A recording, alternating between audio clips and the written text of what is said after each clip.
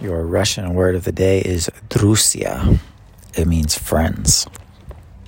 I've been trying to learn different languages. My strategy's been like,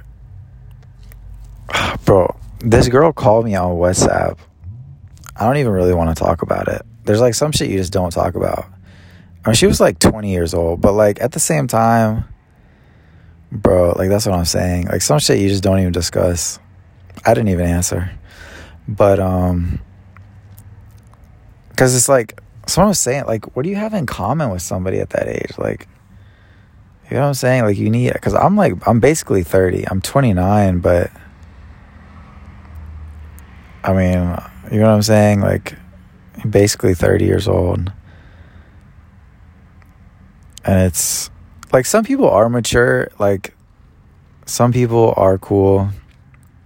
But sometimes you just gotta move with your life and get shit done. And I think that's what I'm focusing on for this year. And I feel grateful for all the blessings I have.